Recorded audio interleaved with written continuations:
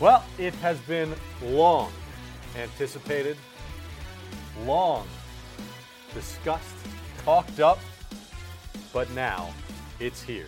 The premiere episode of Rain Delay Theater! the podcast. That voice you just heard with that beautiful, I don't know, what would you call that? A proclamation? A proclamation, Proclamation. indeed. That was Wayne Randazzo. I am Steve Gelbs, and we are so excited to finally be on the air with this project that, Yes. again, I say it's been long awaited. We've been talking about this, Wayne, for how long? Since last offseason. Yeah.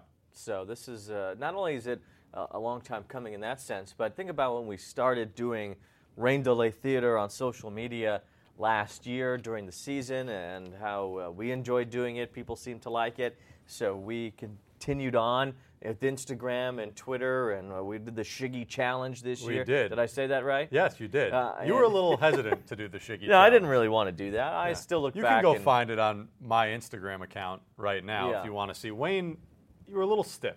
You're a little stiff. Well, I You only tried. learned the dance 5 minutes before I know, but we there did are it. some people that you can just see have the natural, dance moves, and I think you could use a class or two this offseason. Sure, That's all I I'm saying. probably could. Yeah. But the point is that we're doing this now because of our listeners and because of the people that will be tuning Right. into this that seem to enjoy our Rain Delay Theaters during the season. And now this is an opportunity for them to listen to us, do a little bit more, expand a little bit, and talk to some of their favorite players. Yeah, it really did seem to resonate with so many people. And I always find it funny, and I know Wayne and I talk about this often, how, the two of us, our main job is obviously not Rain Delay Theater, right? But most of the time when I interact with a fan, Yeah. one of the first two things they say is, I love Rain Delay Theater. Yeah. And so it seems like that, for some reason, has really stuck with people, and that's why we wanted to expand this somehow and give you guys something to listen to during rain delays, but also, of course, every other way you would listen to Yeah, podcasts. it doesn't whether have it's to be on the raining to train. tune- No, to it doesn't tune into have to this, be, yeah. but it is a nice rainy day activity, I would Sure, think. I think so. So let's give everybody a little idea of what you are going to hear from us, really moving forward every week for the remainder of the season and beyond. We did do a preface episode. I'm not sure anybody listened to that. Well, maybe a few Maybe people a few, did, but not yeah. everybody. I mean, Right. listen, I'll be honest. If I was out there and I saw a pre-episode, Yeah. I probably wouldn't pay any mind to it. So what this is going to be is essentially an attempt and an ability for you guys to learn about players, both past and present, people in the Mets sphere. Oh, the as Mets we're sphere is calling it, back. the Mets That's sphere. great. Yeah. But learn their stories, right? Because you see these guys out there and you kind of know surface level what they've been through, how they've gotten to this incredible point in their lives where they're playing at the peak level that anybody could hope to play. Yeah. But there's usually great stories behind that. And I think this is an opportunity for them to stretch out and tell them, because a lot of times interviews are short or they're off the record in some case, or at least off the air, maybe giving you some idea of what they want to say. But this is them in their own words for an extended period of time telling you about them. And I hope that you guys enjoy it. And our first episode here is Brandon Nimmo, who's had a breakout season on the field, but I think off the field has captured the hearts of a lot of Mets fans. Yeah, and we, like we said, an extended interview. So normally we want to do these things, half hour, 40 minutes. That takes, 25, 30 questions. Brandon, we only has 2 questions for the 40. Yeah, and 45 minutes 45 later, minutes we were later, done. he was incredible, and we can't wait for you guys to hear it in just a few minutes. Before we do get to Brandon, though, we're taping this episode now on Wednesday, July 25th, and we're taping it immediately after a press conference in which the Mets officially announced that Yoenis Cespedes will indeed have surgery to fix the calcifications in both heels. He will be out a minimum of 8 to 10 months, so a significant portion of next season, minimum again, will be impacted.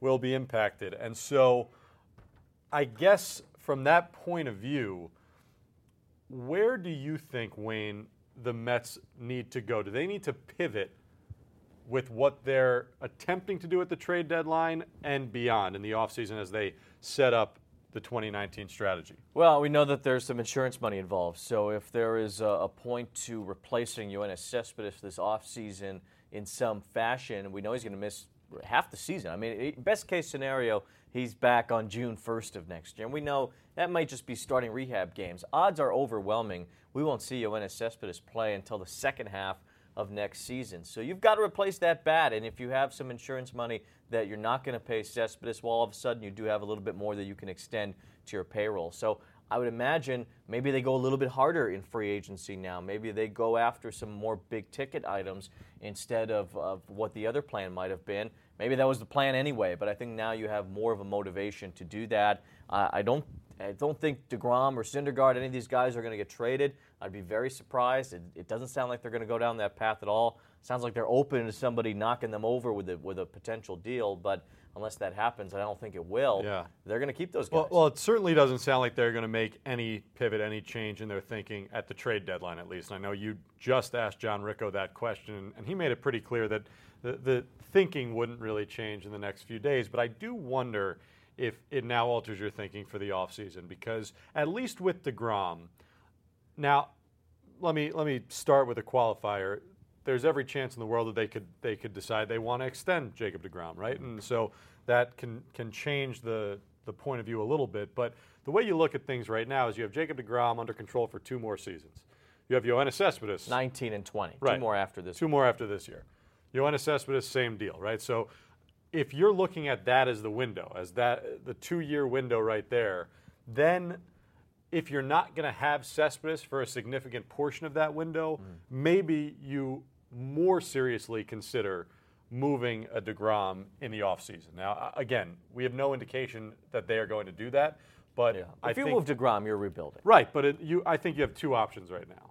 You know, you go the rebuild route that way and try and, turn it around quickly with a lot of young talent that you can inevitably get for Jacob DeGrom, or, like you said, Wayne, maybe you take some of that money that you're going to save from Yoenis Cespedes and go hard reinvesting that in the offseason. Yeah, I don't see a rebuild coming yet. Maybe if next season is another one like these last 2 have been, and you only have 1 more year of DeGrom and 2 more of Syndergaard, maybe then you decided at the trade deadline of 2019 we have to rebuild this thing. But sounds like, and it feels like they're going to take 1 more shot at trying to be a contender with this group. Now, the bottom line, without Cespedes in there for a significant amount of time, Brandon Nimmo becomes an even more critical piece for this team. And he's turned himself into certainly someone that they're considering as a pillar for the future this season, something that wasn't necessarily expected. But this is, again, now someone who the Mets really are going to have to rely on, to count on. And so it makes, I think, this first interview really timely.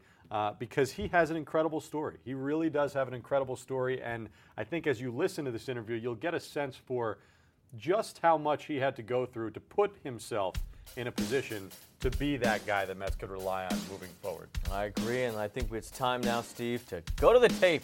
Wow. Brandon Nimmo. Brandon Nimmo.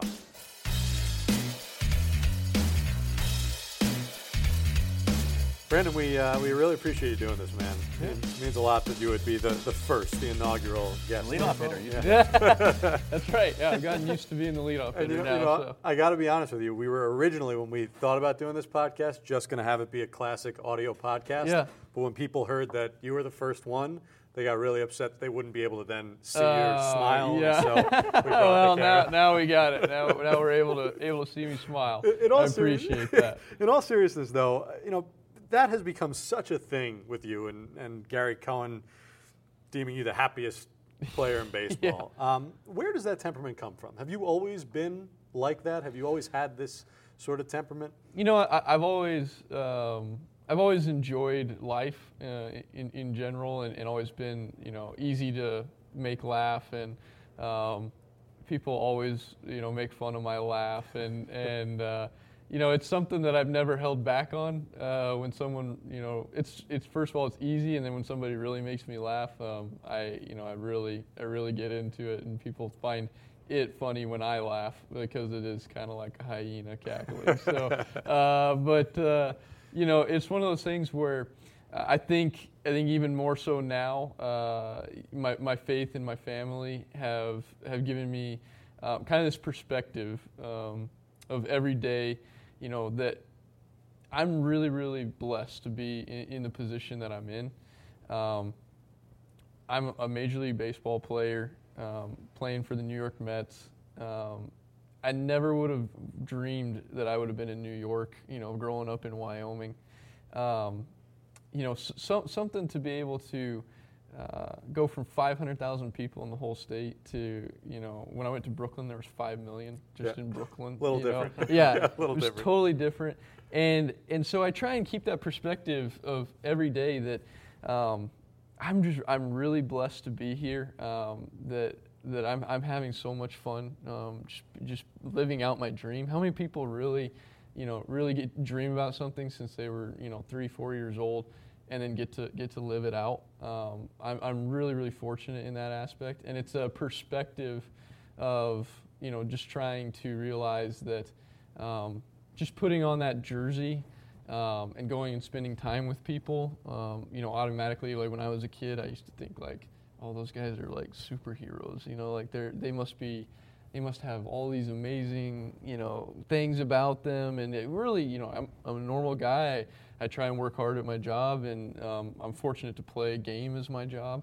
But when you put that jersey on and you go spend that time with kids or fans, parents, it really means a lot to them. And in that aspect, it, is also fulfilling to me, because I can have that kind of impact just by spending 5 minutes with a kid, by going, when I'm on the field, just going and signing a few things for the fans, for the kids there, and really ignite that love for baseball that I got when I went to, Coors when I was young, and bullpen catcher tossed up that ball to me, and I kept it, for the rest of my life. It ignited that love for baseball, and even more so. So for me to be able to have that impact on kids, to be able to play this game as my job, I'm really, really blessed, and I think that kind of overflows, and also that perspective of, from the faith standpoint of trying to enjoy every day rather than just get through it. I think I found in the past, I found that sometimes I would just try to get to the end of days rather than enjoy them and try and enjoy the little things. And so I think that change of perspective has started to, see, now it's what people see, the smile coming out. When I get a base hit, when I get a walk, when I get hit, anytime I get on base, hit a home run, whatever it may be, help out the team, there's satisfaction in doing your job well. And then secondly, just to be able to do my job well and have it be baseball, which there's a lot of hard work that goes on beforehand to get to those spots that most people don't see. And kind of that hard work, it paid off for that hit, or for that walk, whatever it may be. And that satisfaction of putting in hard work and seeing fruits come of the labor, it's satisfying, and it brings a smile to your face. So I think it's a double-edged sword. I think it's one, just the joy that comes out from helping the team, from trying to do my job well, and then two, the perspective of being so blessed to be in this position, and to make such an impact with such little time. I think that's all the time we have. I was Thanks going to a lot. say, no, that was Thanks for your time today. I don't think we even need anything else. That was a perfect answer right there. We can Thanks, release guys. that as a separate podcast. It's I'm just really, really blessed to be here. I mean, I get But to it's, just tell my story, and it's fun. And that's, part of the reason we wanted you to really kick off this podcast is because your story is such a good one, and this is genuine. I mean, people, sometimes I think people don't know if it's an actor or not, and this is as genuine as it gets. But on top of that, you've had success this year. This has been a very good season for you. So it's allowed you to become this fan favorite. It's allowed you to, when you do walk into a room and there's a bunch of kids hoping to meet you, they're really excited to meet one of the best players on the team. That's a cool feeling. Do you feel like this season has really established you as a major league player? I think it's definitely helped. Obviously, I can't make those decisions, and that's another thing I try and remind myself of is to control what I can control. That's the effort I go and put out every day and the work I go put in. But it's definitely shown to me, at least, that, sometimes when you're coming off the bench, you're like, I'd like to see, what I could do if I played every day. And we got to see a little glimpse of that last year, August, September. And then you come into this season and it's like, okay, defined role. But then it totally flipped, and, Cespedes got hurt, Lagares got hurt. And now I go in there playing every day and have had success with that. And over an extended period of time, it wasn't just, a week or two, a couple months there. And it's been, and to be able to have that, it's made me feel like I belong, And so for me personally, I think it's shown that, yes, I am a Major League Baseball player, and I can play on an everyday basis and contribute on an everyday basis. But again, I don't make those decisions, and so I will continue to try. There's definitely things that I can still work on, and I will continue to work on things until they tell me I can't anymore. But it's one of those things where this season definitely has had an impact on me and my outlook on even myself, because you put a lot of hard work in during the off season and you work on things, but until you get into game situations, you never know if it'll quite translate or what might come of it. So it's definitely opened up my eyes even to being able to. I think one thing I've really seen this year is being able to drive the ball better. And that was one thing that they told me this offseason, was they said, hey, you hit the ball hard enough, consistently enough, that if you just elevated it a little bit, you could be this kind of guy. You could hit maybe 20 or whatever. And I was like, okay, that sounds nice. and I appreciate the information. I'll do the best I can with that information and try and adjust. But then I get into the season, and in a couple months have driven the ball well. How do you make that adjustment? When you talk about working on it, there's been a couple things. It's been with my legs. Prior, I didn't use my legs as much in the swing. I was pretty talented with just hand-eye coordination and used that a lot. And when K-Long came in 6, they noticed that there was some untapped potential there, and so most people might think that you elevate with your angle, because people talk about launch angle, right? So they might think that you elevate with your body angle, but you don't. You actually elevate the ball with your legs, and so that's where people can go wrong, actually. And I did for probably a year of trying to elevate that ball with my body angle rather than with my legs. And then also to realize, there's been a few wise people that have told me that home runs are not hit, they are thrown. And so it's one of those things that you have to hone in on the right pitches. And that was one thing that I've been doing well consistently throughout my career. And so for me, it was just trying to take that same approach into a little bit different swing, as in using my legs just a little bit more. And that takes some time with kind of getting to the point where you don't think about it anymore. When you just do it, because when we get up to the plate, it's just reactions at that point, really. You go in with a plan, but just reactions. And so for your body to just go into that muscle memory mode of using your legs and driving that ball, and then just relying on my strike zone to try and pick out the best pitches to drive. But that's really the biggest thing, and it's different for everybody. That's the other thing. Swings are not, they're not. There's certain things that everybody does well, but there's certain things that other people can get away with that these people can't, and vice versa. So you have to kind of find what works for you as well. It's interesting that you say, though, that phrase, home runs aren't hit, they're thrown, because it makes a lot of sense. And for you, it probably was, I don't want to say an easy adjustment, but easier than most because of your strike zone discipline. Right. And it's something that, it was such a key as to why the Mets loved you and drafted you in 2011 in the first round. But it's always been fascinating to me to learn about how you went about honing that strike zone and learning that strike zone. And I know for you, a lot of it dates all the way back to just working with your dad playing catch in Wyoming. Yeah. What types of things did you guys do and did he do, even at an early age with you, to hone that pitch recognition in that strike zone? You know, when I was really young, pitch recognition was big, so we would throw, because when you grow up, you're a pitcher and a position player, so we would work on throwing different pitches, and then my dad would throw those pitches, all these different pitches back to me, and he would make me, when we were playing catch, he would throw these different pitches, and he would say, all right, what was that? What was this? And so we would work on pitch recognition even just while playing catch, not even just hitting.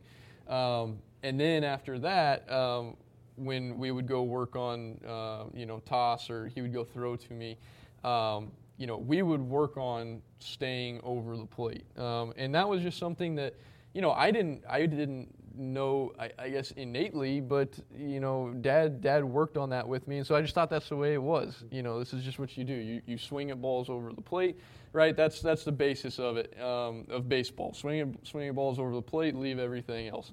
And so we would work on that. And if I swing at a ball, he would tell me, and then I would try and throw that into the memory banks, and it was just repetition. And once we got the barn in the backyard, then I was able to just work on that, and I would go work on the tee, and then it gets to the point where almost you start swinging, and if you feel your body getting out of position, it's going to be a ball. Interesting. And so it's one of those things where, it starts to become like, all right, I'm swinging at everything. Oh, I feel, getting out, so I'm not going to swing at that.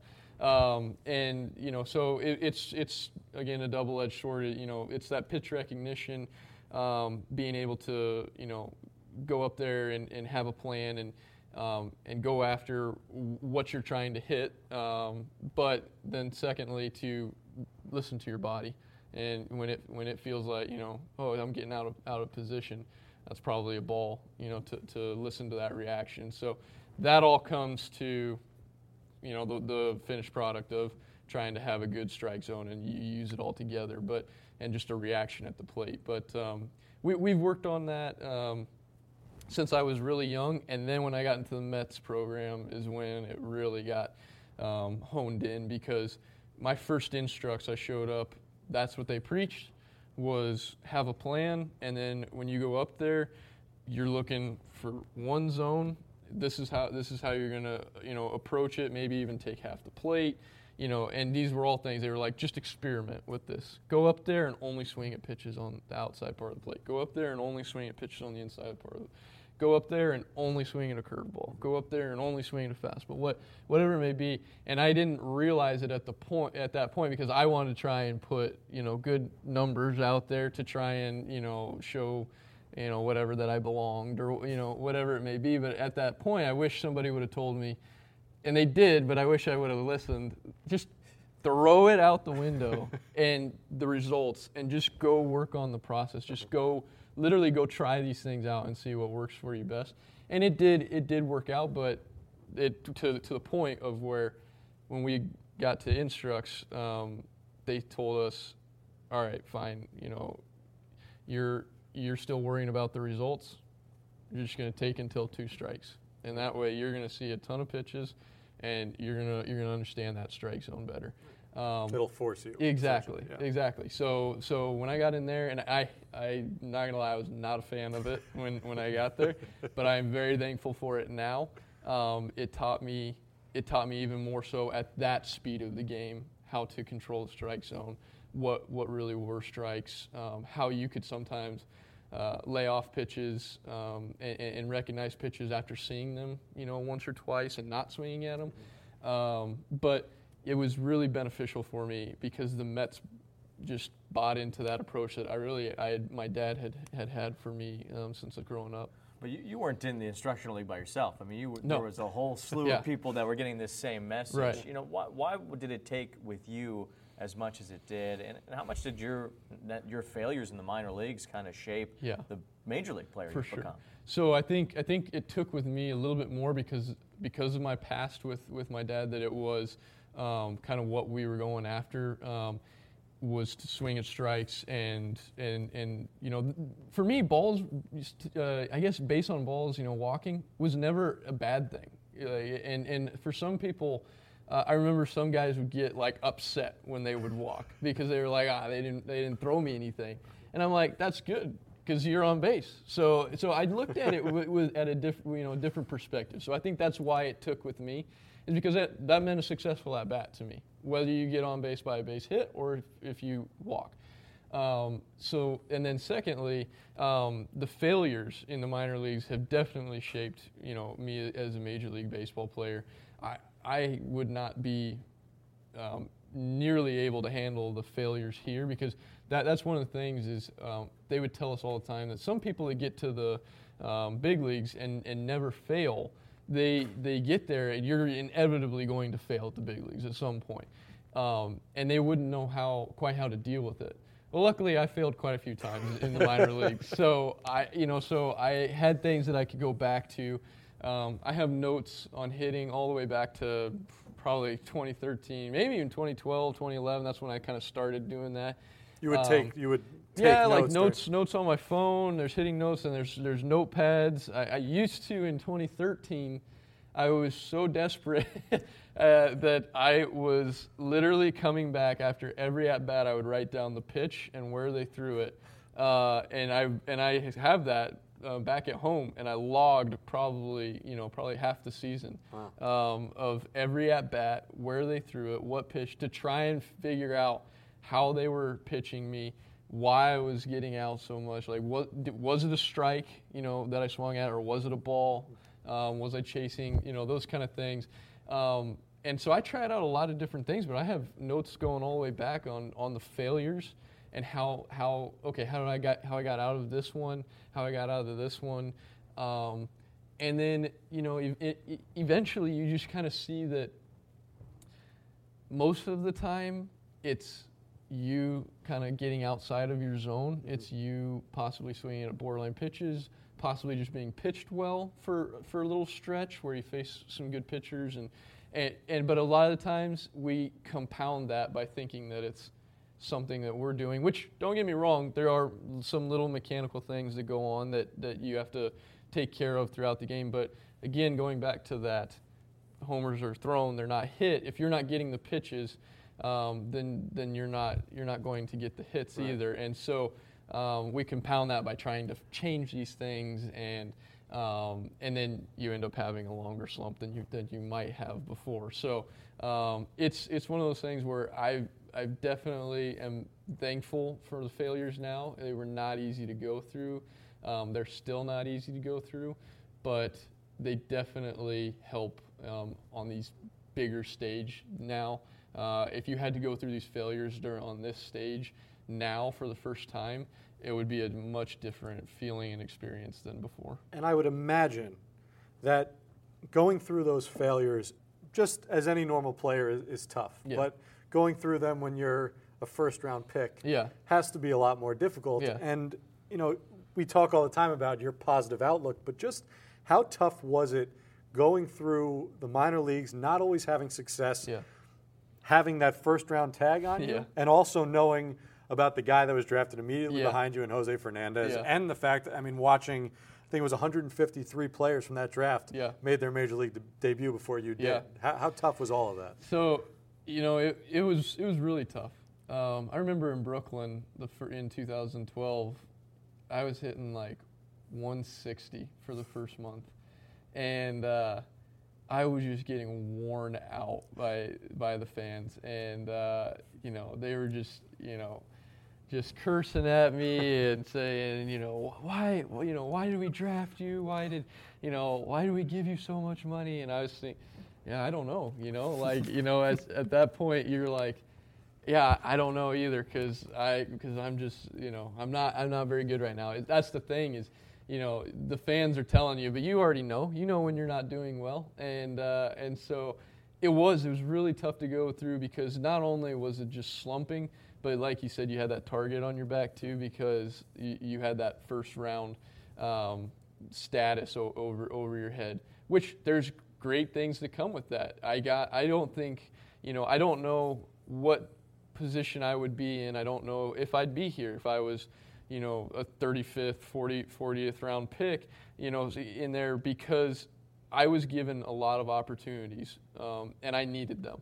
I needed to play a lot of games. I needed to face a lot of pitchers and have a lot of at-bats because I had a lot of things to hone in. But, you know, as we can say from this point now, it was worth it. You know, they definitely saw something in there, and it was worth it. But at that point, you're like, man, I don't know either, because I'm supposed to step in here. I'm a first rounder. I'm supposed to step in here and have success right away. And that was my perspective, is that, you know, they kind of, you know, there was a scout that came in, laid it out, and said, you're going to be here for half a year, you're going to be here for half a year, you're going to be here for half a year, you're going to be here for half a year, then you're in the big leagues, right? And so it was like easy. It was like, yeah, you're going to be 2 years and you're in the big leagues, you know, 20 years old. And that is not how it worked out for me at all. And, you know, to have that kind of plan laid out, and it was like, I'm way behind that, you know, it made it really tough. But my family was my biggest supporters through that, biggest cheerleaders. My faith helped immensely with that. I would not be in this position without it. But it was very tough having that first round title above your head. But again, and was Fernandez being drafted immediately behind you an added layer? Like, is that something that you really thought about a lot when you would see that level of success right away? I think what I thought about Fernandez is, if people could have predicted that, he would have gone number 1 overall. That's kind of what I thought, because, you know, I knew that I should be doing better, but I also knew that he was doing abnormally well. Like, he was amazing, you know, right from the start. And I faced him right at the beginning, and it was different, you know. Yeah. And so for me, him being drafted right after me, yeah, it came with a stigma that, you know, could have gone with him. But when people would ask me that, I'd say, well, there's 12 other teams that would have drafted him number 1 overall. Like, if they would have known number 1, this kid, this is what he's going to do, he would have gone first, because he's going to get there quick and he's going to be successful, right? But that's the part about the draft, is you're only given so much information, and you make the best decisions with what you have. And so I wasn't too concerned with Fernandez. But, you know, as the years went on, I mean, I knew that draft class was strong, and you just see guys that you were drafted with, just one right after the other, just making their, you know, debut, and you're like, and you're still in high A or double, you know, whatever. That is another place that I really had to learn how to focus on what I could control and try and not look around too much, because we're all built differently, we're all given different talents, and we all, you know, find those talents at different times. And that was one thing that I had to really understand and really become okay with, was I'm just going to put my head down. I'm going to work as hard as I can. I'm going to control what I can control. I'm going to put the effort out there. And if I don't make it, it's not going to be because I didn't work hard enough. It's not because I didn't put the preparation in. It's because I didn't make the sacrifices. And so that was the biggest thing for me, is I was going to try and take care of all my P's and Q's and then let the rest take care of itself. But it was something that had to be learned. It wasn't an innate thought of mine. So was there a time where you thought to yourself, you know, this might not work, I might not make it to the major leagues? Yeah. What was the hardest moment or the toughest thing that you look back on and say, this almost got me out? I think the one that I look at the most is, like, when you bring that, the first thing that comes up to mind was pretty much like the first time it happened was Brooklyn. Again, like I said, I was, for the first month, hitting like 160. And it was later that month. It was in like middle to end of July. I think I have it written down somewhere, because it was that big an impact on me. I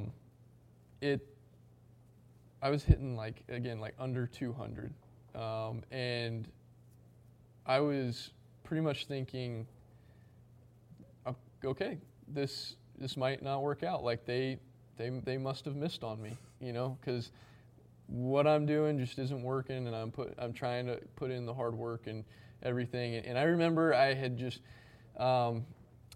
this was a big moment in my life for faith as well, because I had kind of said, okay, God, if you're not going to get this done for me, I was looking at it from a very selfish standpoint. If you're not going to get this done for me, I'll get it done myself. And I just kind of like thrown God to the side, and I had just was so focused on me and myself. And I remember getting to a breaking point where I was just broken. I was on my knees. I tried to work as hard as I could. The lifestyle was getting to me. I hadn't seen family. It was just all. I had just gotten to a breaking point. I was struggling everywhere I went. People were questioning, what the heck did people see in you?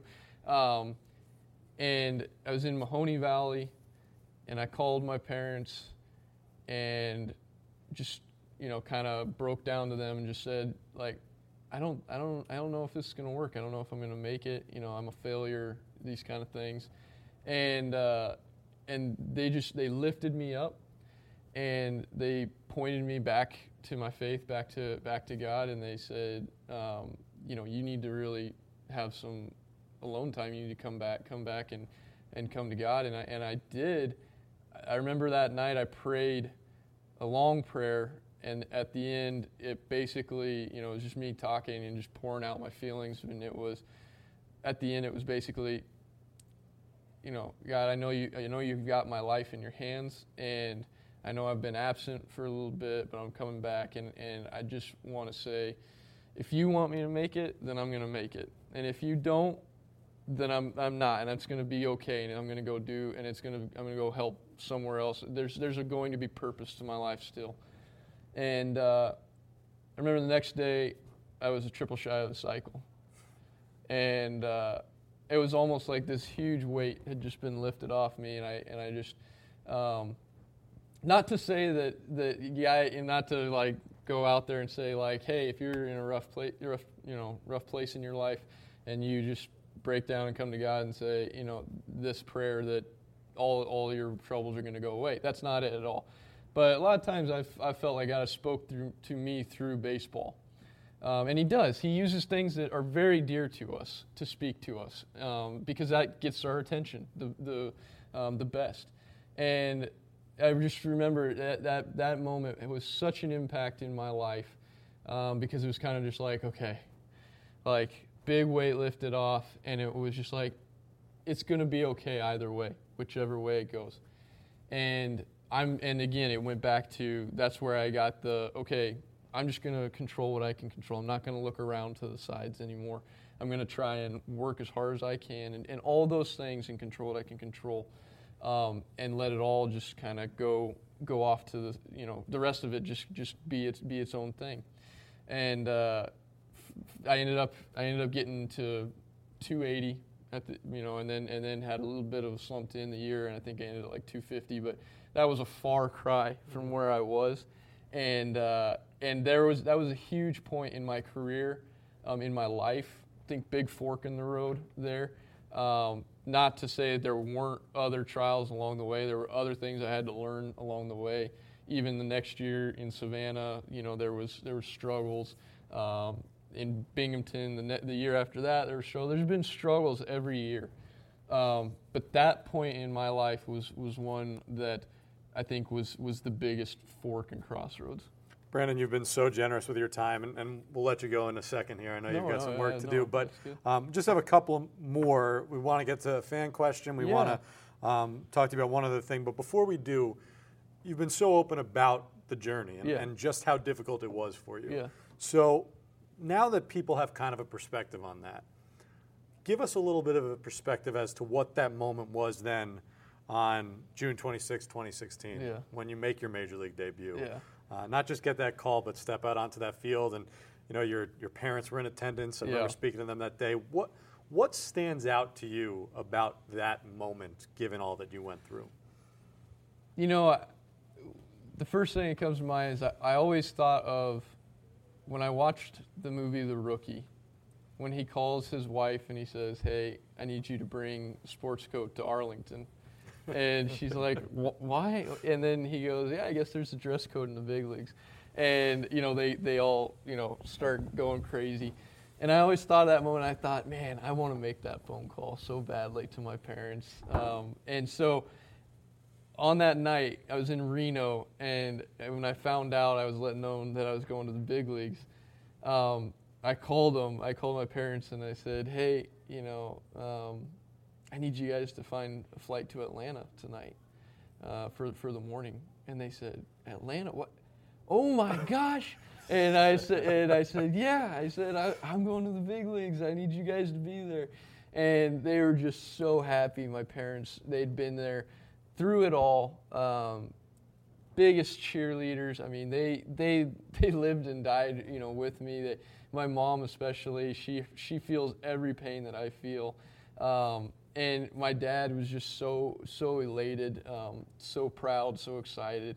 And so to be able to make that phone call to them was, first of all, one dream come true. And then for them to come to Atlanta and for me to play in the big leagues, obviously another huge childhood dream come true. But I just remember coming out for the day game, because the night game was great. I got there, and the night before. I got to see the family and everything. But they told me, hey, you're just gonna rest today, and then you'll play tomorrow. And so I came out for the Sunday day game, and I didn't sleep hardly at all that night. And I just came out, and I saw my parents.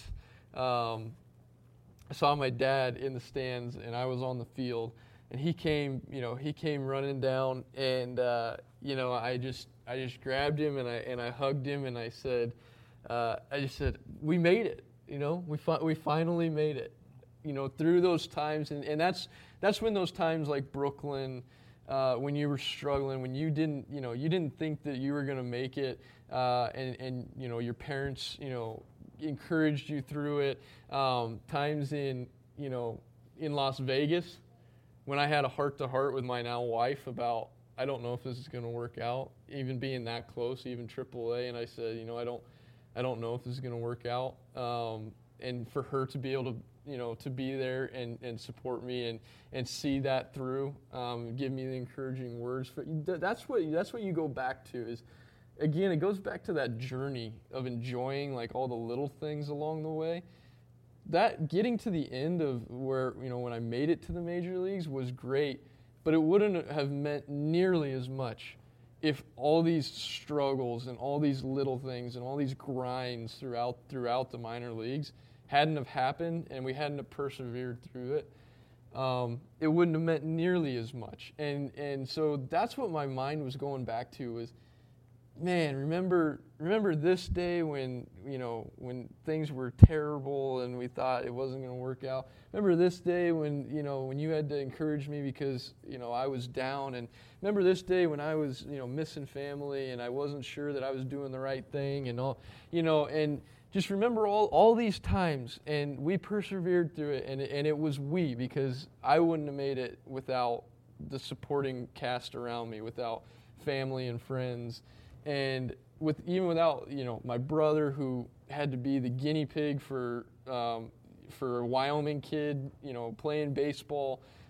He was first guy D1, and then had to tell us this is how other guys do pro ball, and this is what you need to be good at, and all those things that had to come into play. And then they all come to this one moment where you accomplish a childhood dream, where you get to enjoy it with family and friends. It was incredible. And that just embracing my dad and saying, we made it. Not I made it, we made it. That was just that culmination of a dream that had been going on for 18, 19 years, ever since I was probably 3-4 years old. And I'll never forget that day. And then they got to come to New York and watch first home run, first walk, first RBI, first hit by pitch, which I seem to do a lot now. It's one of those things. That's the big one. First where- hit by pitch. yeah, exactly. Keep the ball. Yeah, exactly. It's been incredible that they've been able to be a part of that, but it's the journey along the way that makes those moments special. It's the grind. It's getting through those moments when you didn't, you weren't sure that it was going to work out. That's what makes that day, those moments special, and it'll always be so special to me. It'll always bring back such a flutter of emotions and memories, and I look back on it and I smile because it's still surreal. Well, we've covered a lot of heavy stuff, so we'll end with Yeah. a couple of lighthearted notes. All right. Yeah, here. and you mentioned the smile, so maybe Yes. we lead off the fan Our questions, fan question. right? Allie D on Twitter. She says you've got the best smile in baseball. Hard to argue. Thanks, Allie. What's your oral health regimen? Oh, yeah. Oh, boy.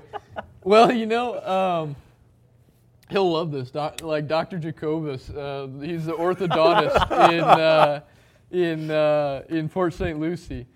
Believe it or not, man, I could bring up some pictures. I had some crooked teeth and whatnot. I don't buy it. Yeah, and I still don't have the prettiest smile, but it's way better than it was back in 2014. I think is when I started them, and I did those Invisalign, whatever. So thanks to Dr. J for straightening my teeth out, and.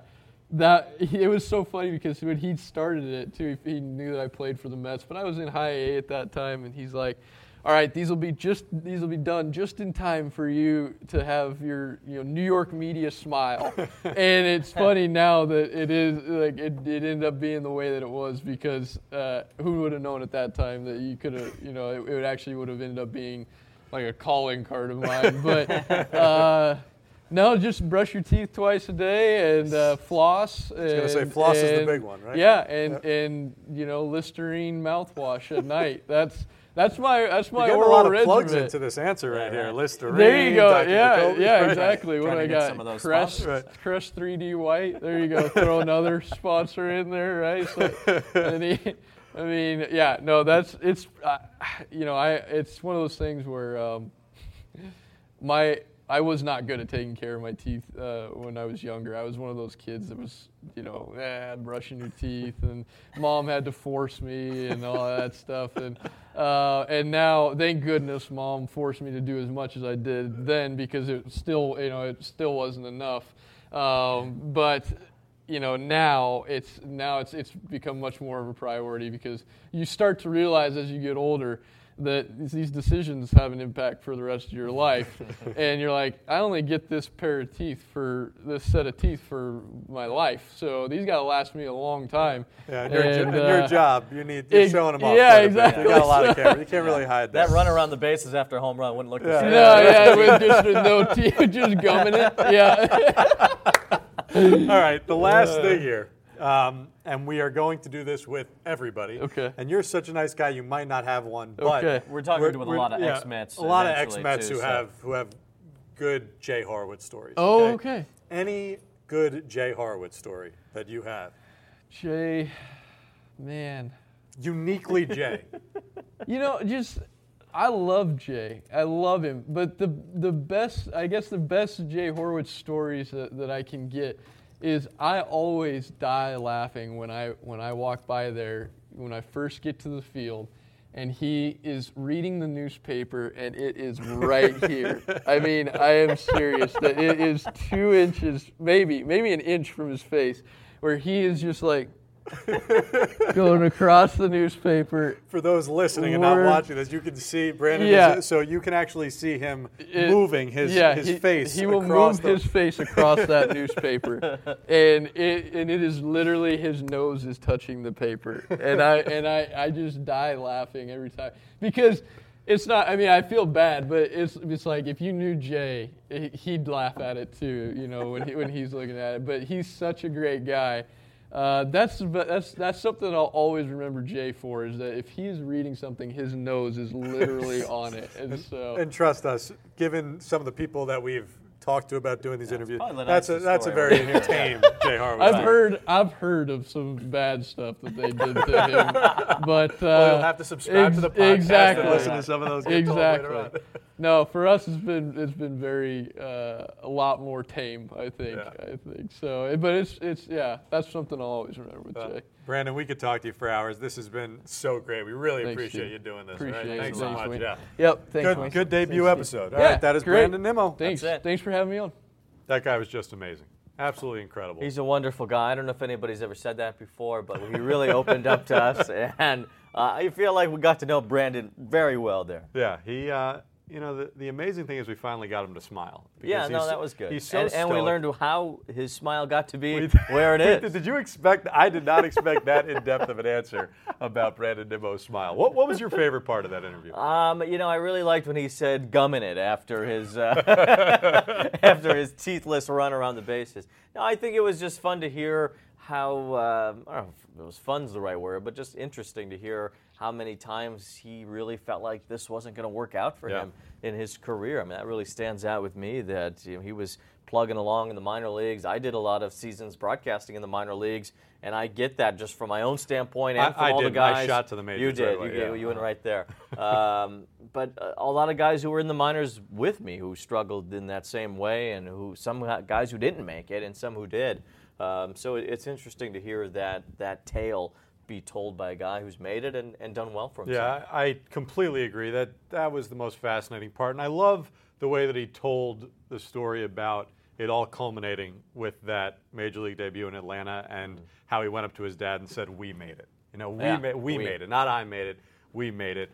Because none of these guys get to where they are without having a lot of people support them along the way. And it's clear in listening to Brandon Nimmo during that interview, but talking to him for the last couple of years, that his parents really kept him on the right path and kept him moving forward when things clearly could have been done. He could have just decided to call it quits because it wasn't happening for him. And Steve, moving forward is what we will do next week. Who's going to be round on two on the podcast? Of Rain Delay Theater, the podcast with Wilmer Flores, the walk-off king himself. A quick preview of that.